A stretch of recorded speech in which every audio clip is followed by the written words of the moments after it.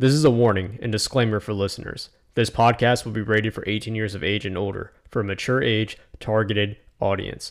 If you choose to listen to this podcast, this is at your own risk. All opinions are my own and of the articles that I choose to use, and I will reflect them in the description below. By listening to this podcast, you understand these opinions are mine and will respect them and my freedom of speech, as this is recorded in the United States of America. This will not be forced on you in any way. Please use this time now to back out if you choose. I'm aware of everything that's wrong with me, but still you accept me anyway.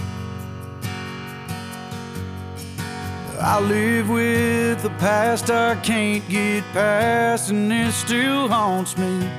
So I'm asking for the courage to make a change. By your grace I have hope. All right, and welcome into episode 6. This is going to be for challenge 2.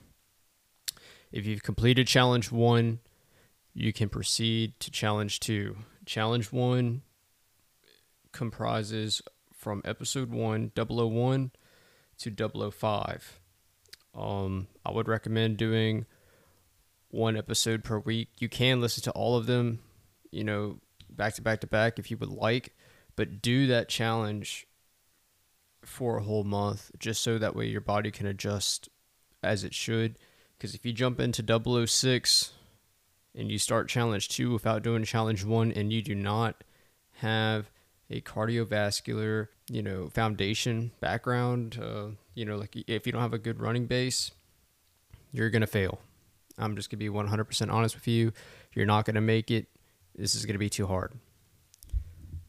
This is for people that have finished challenge 1. So, all right. So the first thing for challenge 2 is going to be, you need to drink 1 whole gallon of water per day. I kind of mentioned that that's something that I currently do in episode number 1, but this is something that you're going to have to do now in challenge 2. I find that keeping your body hydrated is like super beneficial for many things, and we'll get into that as we go. This is just to introduce what the terms of this challenge 2 is going to be, so I don't want to talk too much, but you need to stay hydrated for this challenge. If not, you're going to experience a lot of damage to your body, like cramps and things like that. And also, I do take in other fluids besides the 1 gallon, but the 1 gallon is the mandatory deal. I do take in protein shakes and, Gatorades or Pedialytes or things like that, LMNT powders in my water, but that mix in the water does not count towards my 1 gallon goal. The 1 gallon has to be drank, and I track that separately, and I will explain how I do all of that in a different episode. So write that down. Challenge 2, item 1 is 1 gallon of water per day for the whole month. Challenge 2, objective number 2 is going to be run 2 miles on Monday, Wednesday, and Friday. Run 1 mile on Tuesday, Thursday, and Saturday, and you guys deserve a rest day on Sundays if you are achieving that. Now, you can alternate this if you'd like, some to suit your goals, but your total mileage should still add up to what I'm setting out for you. I find this is going to work best, okay?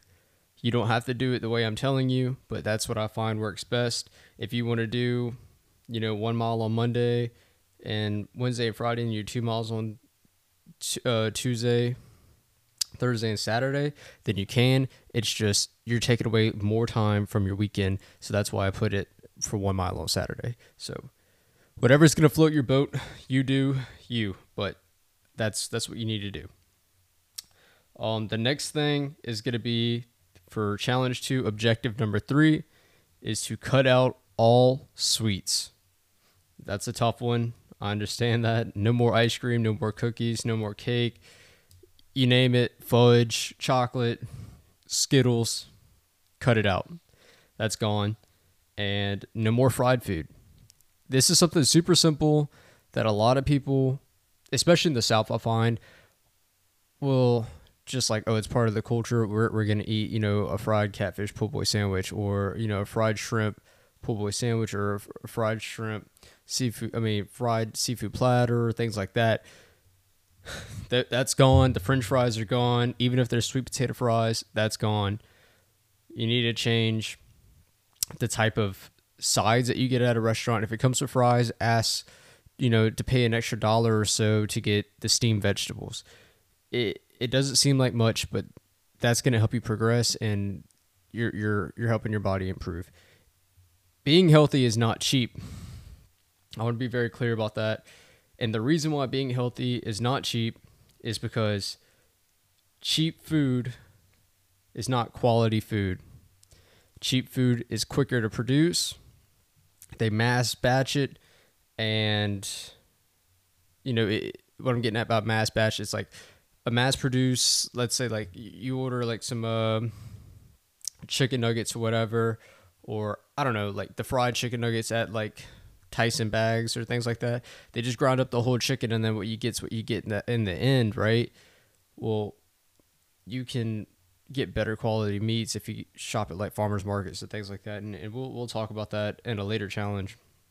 But the point of this is just so you can start to incorporate to cut out the fried food. I'm not telling you what to eat.